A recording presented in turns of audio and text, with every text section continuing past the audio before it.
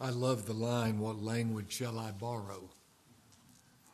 I can't come up with the words. What language shall I borrow? Would you turn to Luke chapter 18 once again?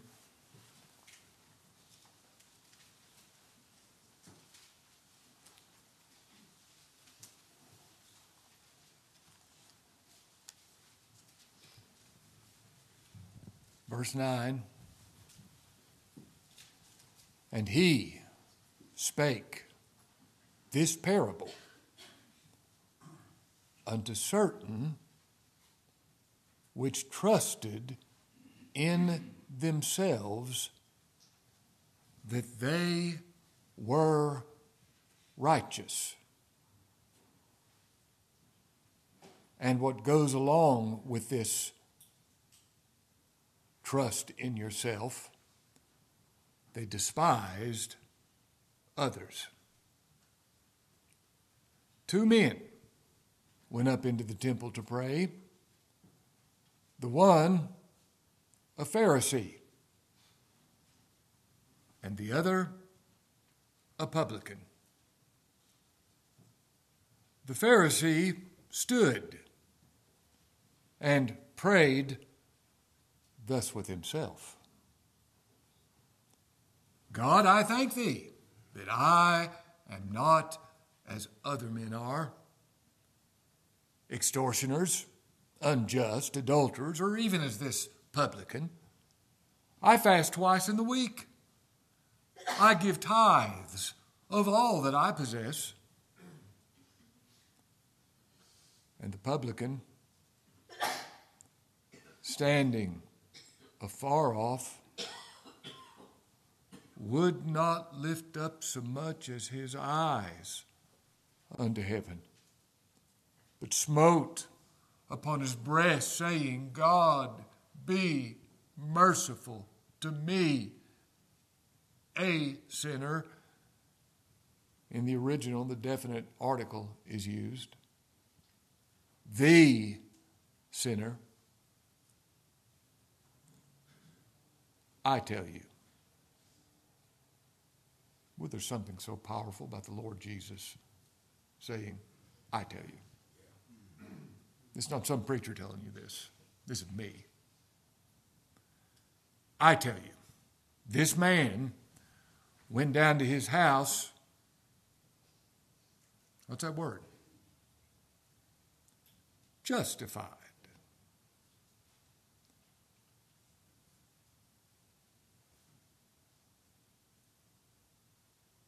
Rather than the other. For everyone that exalts himself shall be abased, and he that humbleth himself shall be exalted. I've entitled this message, A Parable to the Self-Righteous. A parable to the self-righteous. Question: are any of us exempt from this? Is he speaking to someone else? A parable to the self-righteous. I may be a lot of things, but I'm not self-righteous. Really.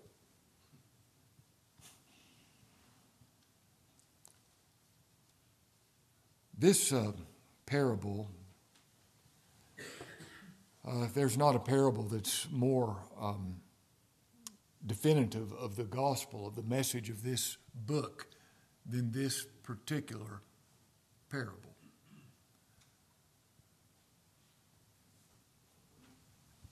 Do you know that the biggest problem that you and I have is self-righteousness?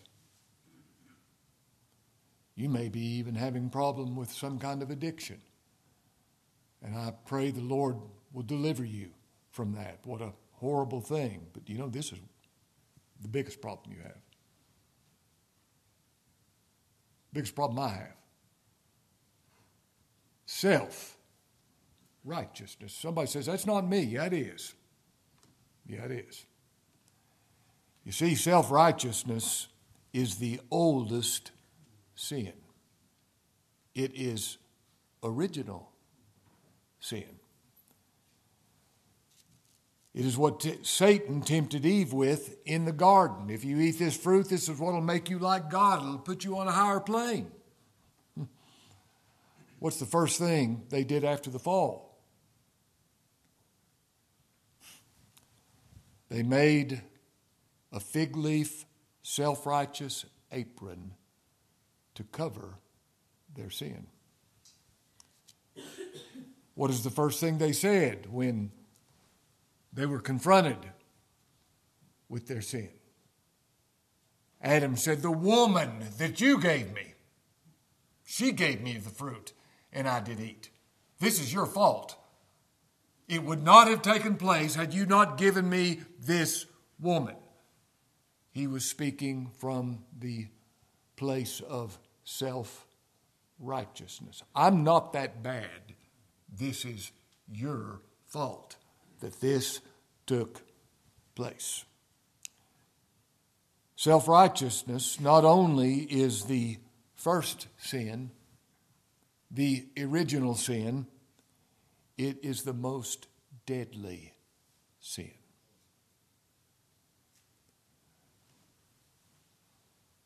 It is not your sin or your sins that will keep you from Jesus Christ. It is your self-righteousness.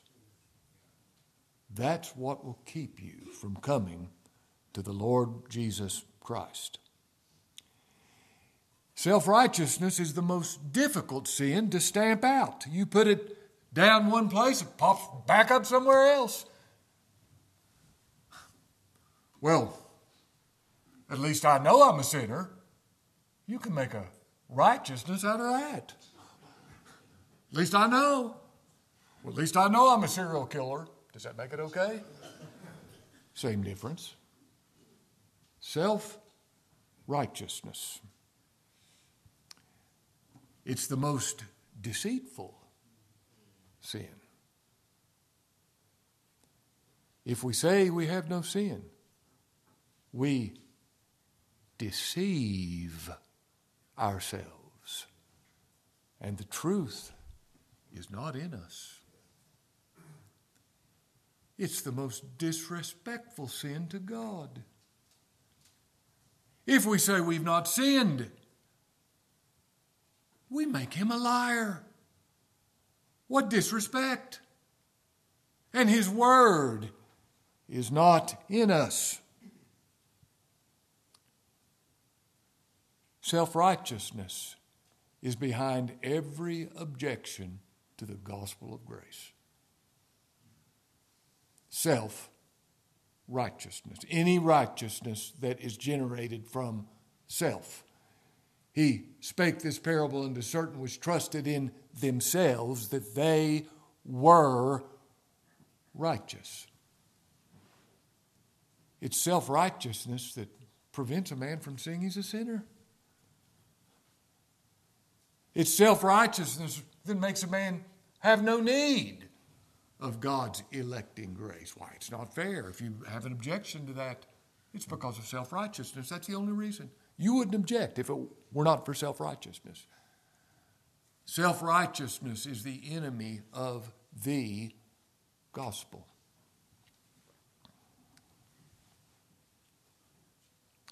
Self-righteousness is behind all of our sins against our fellow men. That man who trusts himself that he's righteous, what's he do? He despises others. He looks down upon others. He thinks he's better than they are. Therefore, he has the right to mistreat them when it comes right down to it. What's yours is mine. I deserve it. It's behind prejudice. It's behind jealousy. It's behind envy. It's behind any type of mistreatment. We think we're better. self-righteousness. Every problem I have, somehow it's connected with self-righteousness. God hates it. 6 things does God hate, yea, 7 are an abomination to him. What's the first thing he mentions? A proud heart. God hates it. He who is holy hates it. Self-righteousness. God even said in Isaiah 65:5, he speaks of those who say, "Stand by thyself, come not near to me, for I am holier than thou." That's where that term comes from. You've heard the term holier than thou. It's the only time the word holier is found in the Scripture. If you understand holiness, you understand holier is non-existent. You're either holy or you're not. But these people say, "Stand away from me. I'm holier than thou." God says regarding these people, these are a smoke in my nostrils, a bad smell, offensive. The greatest oxymoron, the greatest contradiction in terms is self-righteous. Self-righteous? What a contradiction in terms. Yet, it's so much a part of me. It's what I breathe. Self-righteousness. That's you, that's me. Self-righteous, every son of Adam is included in this certain that the Lord speaks unto. Don't think he's talking to somebody else. He spake unto certain which trusted in themselves that they were righteous. This is the unbeliever's biggest problem. This is the believer's biggest problem. I hope you believe that. He spake unto certain which trusted in themselves that they were righteous, and despised others. The necessary consequence of self-righteousness. Despising others. Verse 10. 2 men. This is the parable. 2 men went up into the temple to pray. The one, a Pharisee, and the other, a publican. 2 men. Now these 2 men are the 2 representative men. This describes every son and daughter of Adam. You and I are in one of these 2 groups, 2 men. Kind of like Cain and Abel, or the 2 thieves on the cross. The Bible quite often makes it so simple. There's only 2 kinds of men. There's not 3. There's only 2 kinds of men. And you are described in this. I am described in this. 2 men went up into the temple to pray, a Pharisee and a publican. Now these 2 men encapsulate Blaise Pascal's observation. This is my favorite statement I've ever read that wasn't in the Bible. That's how much I love this statement. You've heard me make it before. There's only 2 kinds of people in this world: the righteous and the wicked. 2. The righteous and the wicked. All of the righteous, without exception, believe themselves to be wicked. The publican lets us know that. Remember what the Lord said about this man? He went down to his house justified, altogether righteous, sinless before God. But what was his confession of himself? God, be merciful to me, the sinner. He saw himself to be the most evil man alive. He knew what was in his heart. Me and you can't see everything was there. He did. And this Pharisee, all the wicked, believe themselves to be righteous, or at least have the potential to be righteous. We see this so clearly in this Pharisee and his prayer. Now, I love what the Lord says at the end of giving us these two men's prayer. Verse 14, he said, I tell you. Oh, there's such authority in that. That's the same phrase that's used in the Sermon on the Mount. You've heard it said of them of old, and the scripture would be quoted. He said, but I say unto you. If I say it, that makes it so. Divine authority speaking. I say unto you, this man, this self-condemned man, went down to his house justified, cleared of all guilt, altogether righteous before God. And that's the Lord's testimony concerning this man. And the Lord doesn't make any comment as to how that could be. He just says it. And the rest of the Bible tells us how this can be. How a man like this publican can be justified before God. Now, these two men are polarized. They were as polarized as they could be, the Pharisee and the publican. Pharisee means separated one. That's all the word means. Separated one. This was a religion actually that began about 150 years before the time of Christ. You don't read about these men in the pages of the Old Testament, but they had even made themselves a new Bible called the Talmud, and they had all these rules and regulation. It was the strictest, most moral sect in the world, the Pharisees. They believed themselves to be righteous, outwardly moral. And then we have the publican. He was employed by and protected by the Roman government to collect taxes, and he would overcharge you and line his own pockets with the money. And he was kind of a mafia-like figure. He had protection. If you didn't come up with the money, he had somebody that could make sure you get it to him. The most despised man in Israel. He was the Bernie Madoff of his day. He robbed people's savings. He took widows' retirement. He did whatever he could to extort money, and everybody hated him. You had the most religious and moral, and you had the publican. That's the lowest rung on society in people's thoughts and minds. You would have despised him. Now, in verses 11 and 12, we read of the religion of the Pharisee, and in verse 13, we read of the religion of the publican. Now, let's look in verse 10. Two men went up into the temple to pray, the one a Pharisee, the other a publican.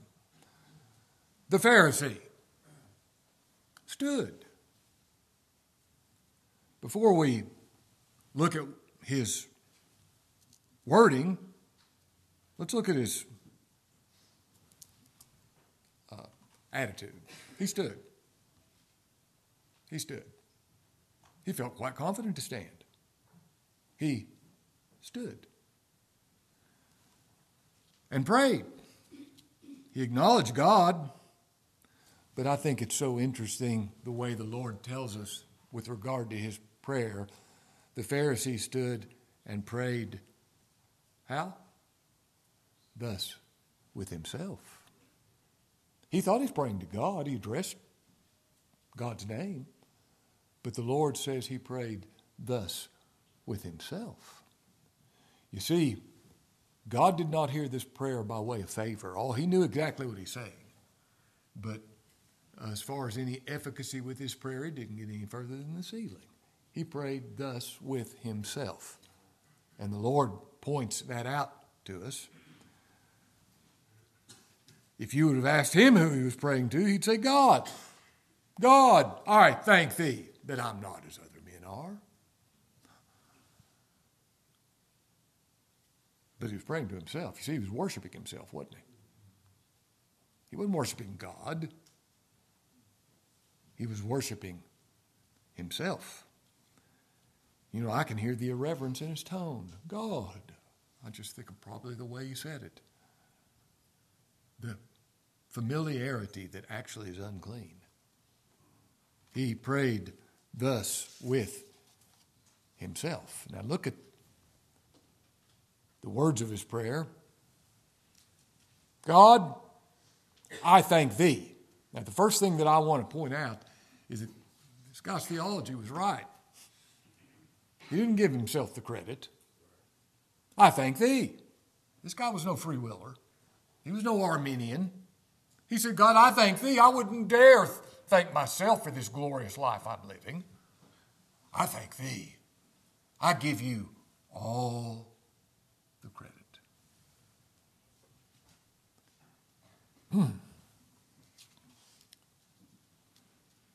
But there's an unmistakably obvious omission in what he thanked him for. He doesn't thank him for who he is, as far as the Lord.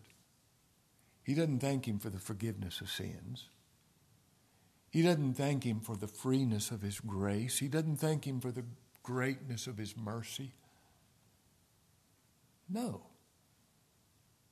He said, I thank thee that I am not as other men are. The emphasis of false religion is a changed life. Look at me. My life gives evidence that I am saved. That is what I am resting in. Are you saying that character and conduct do not matter? I'm saying that if you find assurance of salvation because of anything in your life, you're missing the gospel.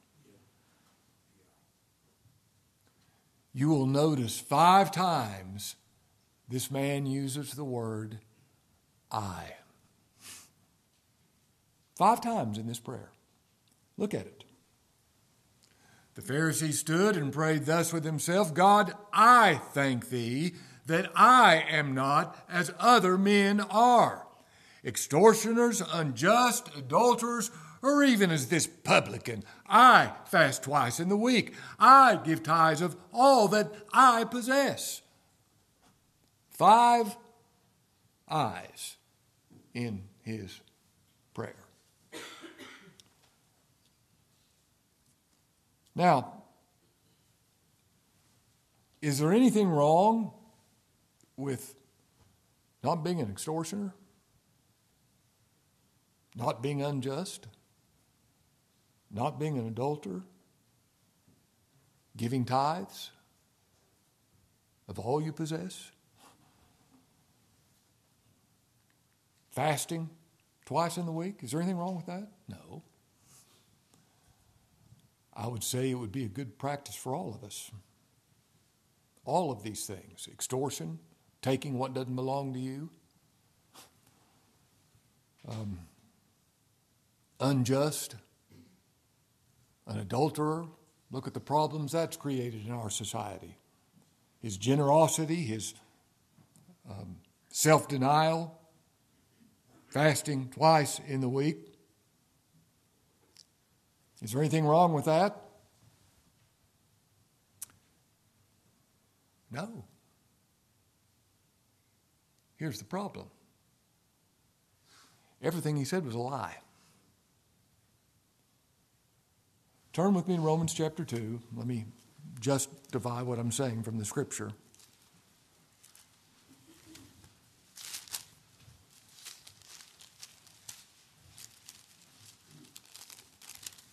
Verse 1.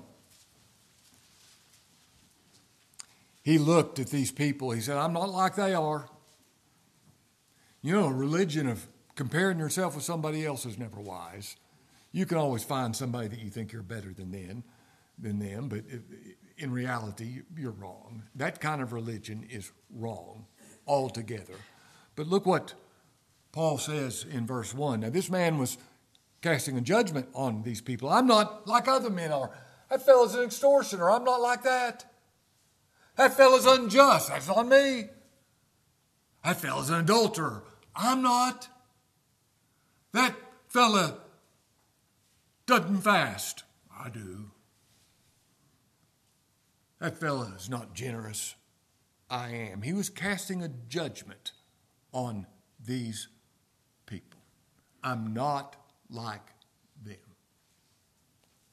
Romans chapter 2, verse 1, therefore, thou art inexcusable, O man, whosoever art thou art that judgest. For wherein thou judgest another, thou condemnest thyself, for thou that judgest doest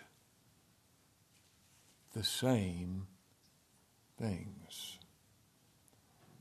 That fellow that you're judging for extortion, you're an extortioner. What hypocrisy.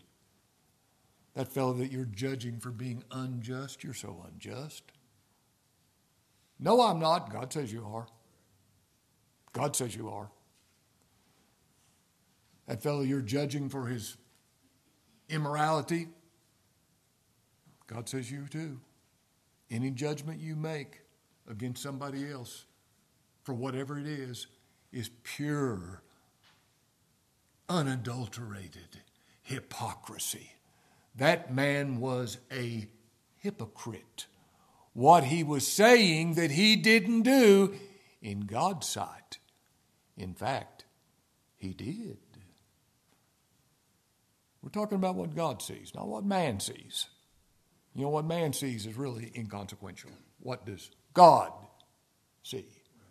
This man was making a claim that he had no right to make. He talked about what he didn't do, and he was wrong. Then he talked about what he did do. I fast twice in the week. And I'm sure on his fast days he disfigured his face so that everyone could see he was fasting. And somebody would say, what's wrong? I'm fasting. And if you failed to ask, he'd tell you, I'm fasting. And I give. I give tithes of all that I possess. You know, the Lord did say, don't let your right hand know what your left hand's doing in giving. But boy, this man let everybody know.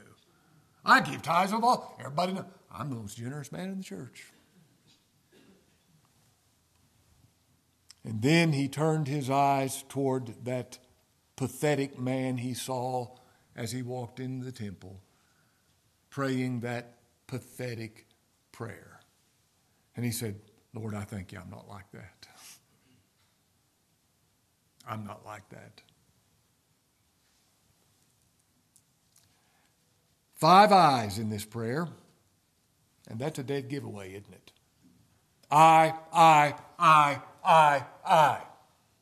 Sin's a little word, and the biggest word is the biggest letter in it. It's the middle word, I. Self. Righteousness. Biggest oxymoron that we can state. The biggest contradiction in terms we can state. Biggest problem we have. The root behind every other problem. Self-righteousness. I think it's interesting that the word I is not found in the publican's prayer. Let's look at the publican's prayer. Verse 13, and the publican, standing afar off. Now, before we look at this 7-word prayer, consider his posture standing afar off. He felt so isolated, so sinful, so inadequate, so unworthy. He stood afar off. And what was he doing? He would not lift up so much as his eyes unto heaven. I can almost see the Pharisee when he's praying, putting his eyes up, his hands up. Lord hears me. Not this man. He wouldn't even so much as lift his eyes up toward heaven. Oh, he felt so alone. So there wasn't anybody like him. He knew that he was the worst man alive. That's how he saw himself. And he beat upon his breast. You see, that's where he knew his problem was, his heart. The heart is desperately wicked. That means incurably wicked. Deceitful above all things. He knew that's me. When he heard the description God gives, God saw the wickedness of man was great in the earth, and that every imagination of the thoughts of his heart was only evil continually. He said, that's the truth with regard to me. I don't know how anybody else feels, but I know that's me. That's this man. So isolated, so alone. Nobody like me. I am the sinner, not a sinner among many.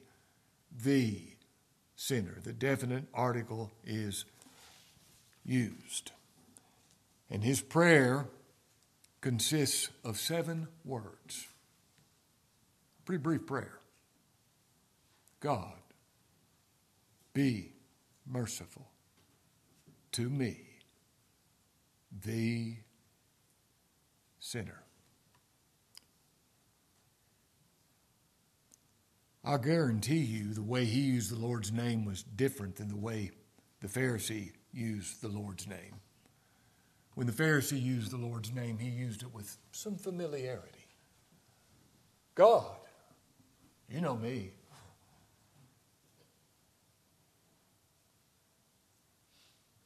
I think of that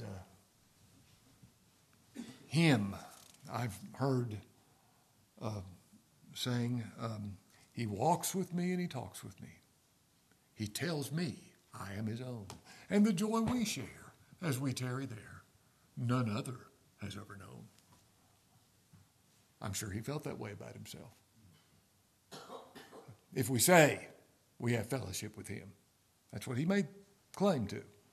I've got fellowship with God. He hears me. But this man, God, be merciful to me, the sinner. God, be merciful to me. Please don't give me what I richly deserve. We see what he thought about his life. That publican, he had a pretty high opinion of his life. I think he really believed those things. Was he being sincere? Yeah, I believe he was. He was sincerely wrong, but he was being sincere. But this man, we see what he thinks of his life. God, be merciful. Don't give me what I deserve. God, be merciful to me, the sinner. And the word merciful in the original is propitious. God, be propitious. What in the world does that word mean? That's not a word that we hear very often. Propitious. A propitiation is a sin-removing sacrifice. And this man isn't telling the Lord what he's going to do about his sin. Oh, I'll be better. Things are changing. If you'll just do this for me, I'll start. Nothing like that. He says, I cannot do anything about my sin. God, be propitious. Cause it to be removed through the blood atonement of thy Son. God, be propitious. Be a sin-removing sacrifice. I can't get it to leave. You do something, for Christ's sake, about my sin. Notice he calls himself the sinner. If you're a sinner, you know that all you do is sin because you're the one doing it. That's the problem. Even if it appeared good, you did it. There's the problem. You did it. And you know you cannot keep from sin because it's you doing it. You put that offering in the box back there. If you know you're a sinner, you know there's no merit in that. No righteousness in that because you did it. You have so many bad motives. You want to be the most generous person. You did it. Well, we might as well not do anything then. No, don't do that. Don't do that. But just realize you and I, in reality, cannot look down our nose in moral superiority or judgment over any son of Adam alive. Do you believe that? You can't judge anybody. I can't judge anybody. And you know, my sin's all my fault. I can't blame anybody for it. You know, if it's only when it's all your fault, completely your fault, that you need mercy. I don't have any claims on God. I can't say God owes me anything. I'm a sinner. God, be merciful to me, the sinner. I love what Paul said, and here's the only time we're allowed to use the word I. Christ Jesus came into the world to save sinners, of whom I am the chief.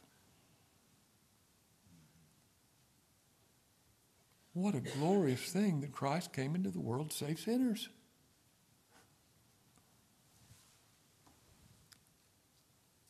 Now look what the Lord says in verse 14. I tell you. I think there's such power in that. This is the Lord's words. This is not some preacher's words or some religionist's words or some soul winner's words. These are the words of the Lord Jesus Christ.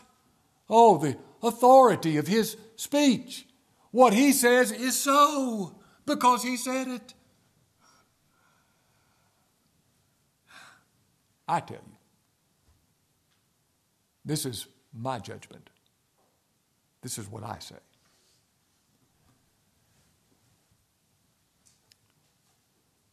This man went down to his house, not forgiven, not shown mercy, not receiving grace.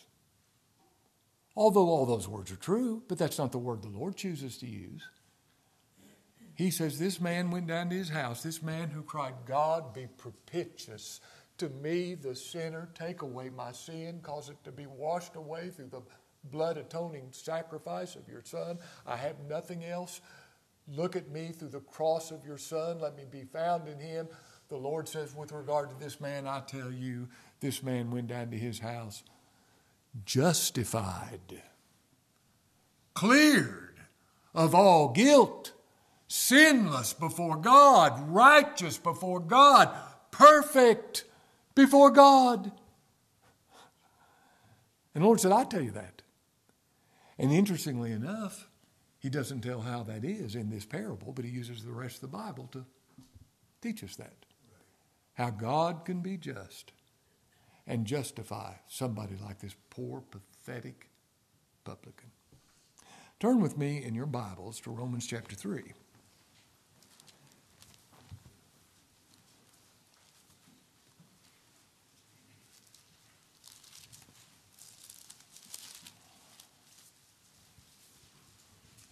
Verse 19. Now we know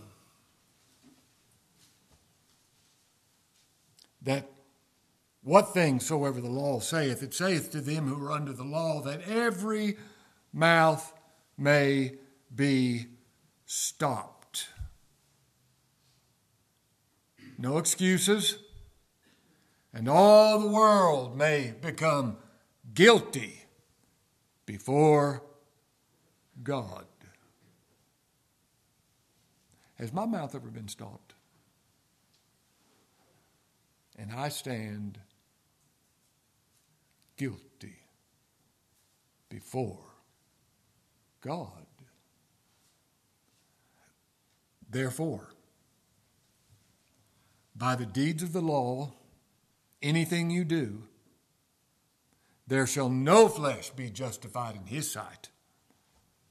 For by the law is the knowledge of sin. All the law is ever going to tell you and me is that we're sinners. You and I'm speaking of both of us, we've not kept one of the 10 commandments in ourselves one time. Do you believe that? All the law does is expose sin. But, verse 21, now, right now, the righteousness of God without the law, without my attempts at keeping it, is manifested, being witnessed by the law and the prophets. It's what the Old Testament has always taught, even the righteousness of God, which is by faith of Jesus Christ. Now notice that word of, not by faith in Jesus Christ, by faith of Jesus Christ. The faithfulness of, the law-keeping of, the obedience of Jesus Christ. But now the righteousness of God without the law is manifested, being witnessed by the law and the prophets, even the righteousness of God which is by the faith of Jesus Christ, unto all, and upon all them that, what? Believe. Believe. Believe what? That there's no difference. You take the most, and listen, I want to promote in every way morality, a moral, upstanding life in every respect. But in God's sight, you take the most moral and the most degraded, evil man alive. There's no difference. There's no difference. For all have sinned and come short of the glory of God. Now there's a definition of sin. Coming short of the glory of God. Being justified. There's the word the Lord used. Being justified freely. That means you didn't do anything to get it. Being justified freely by His grace. This is an act of God's grace. Free grace. Saving grace. Through the redemption. The redeeming work of Christ on the cross, whom God has set forth to be a propitiation. There's that word again. A propitiation. A sin-removing sacrifice. God, that word set forth means foreordained. This has always been God's purpose. He's the Lamb slain from the foundation of the world, whom God has set forth to be a propitiation through faith in His blood. Do you believe that the blood of Jesus Christ is all that's needed to make you justified before God? Clean, perfect, sinless. You believe that? I do. Faith in his blood, to declare his righteousness for the remission of sins that are past through the forbearance of God. To declare, I say at this time, his righteousness, not just his mercy and not just his grace, not just the forgiveness of sins, but his righteousness, that he might be just and the justifier of some person like that publican crying, God be merciful to me, the sinner. The very righteousness and justice of God demands his salvation.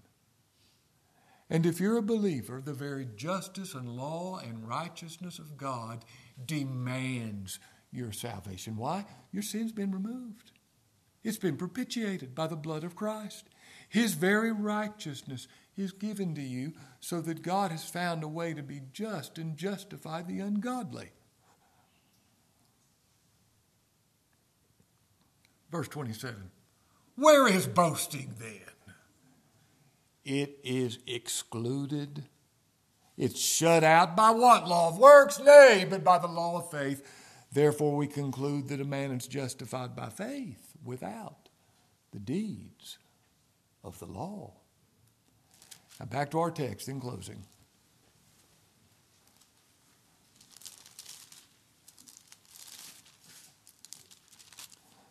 The Lord adds what could be called the unalterable law of the kingdom of heaven. He says, I tell you, this man went down to his house justified rather than the other. For everyone that exalts himself shall be abased. Nebuchadnezzar said, them that walk in pride, he knows how to abase. He does. If I, like this Pharisee, exalt myself, I'll be abased. And that Pharisee, if he was a real man, he's been in hell ever since. That's what that's talking about. And he that humbleth himself takes the lowest seat, like this publican, shall be exalted by his grace.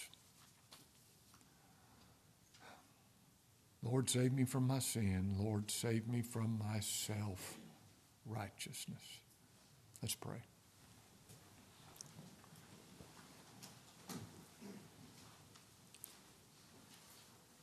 Lord, how we thank you for your word. How we thank you for salvation for sinners.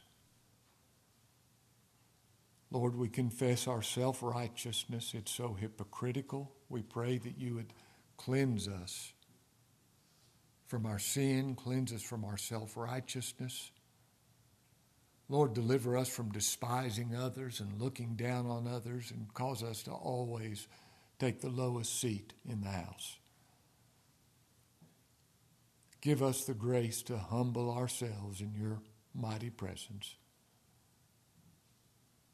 And save us by the propitiation that Christ worked out on the cross. Lord, enable everybody in this room to pray this prayer. God, be propitious to me, the sinner. And Lord, let us hear from you that we are justified by what your Son has done in our behalf. In his name we pray. Amen.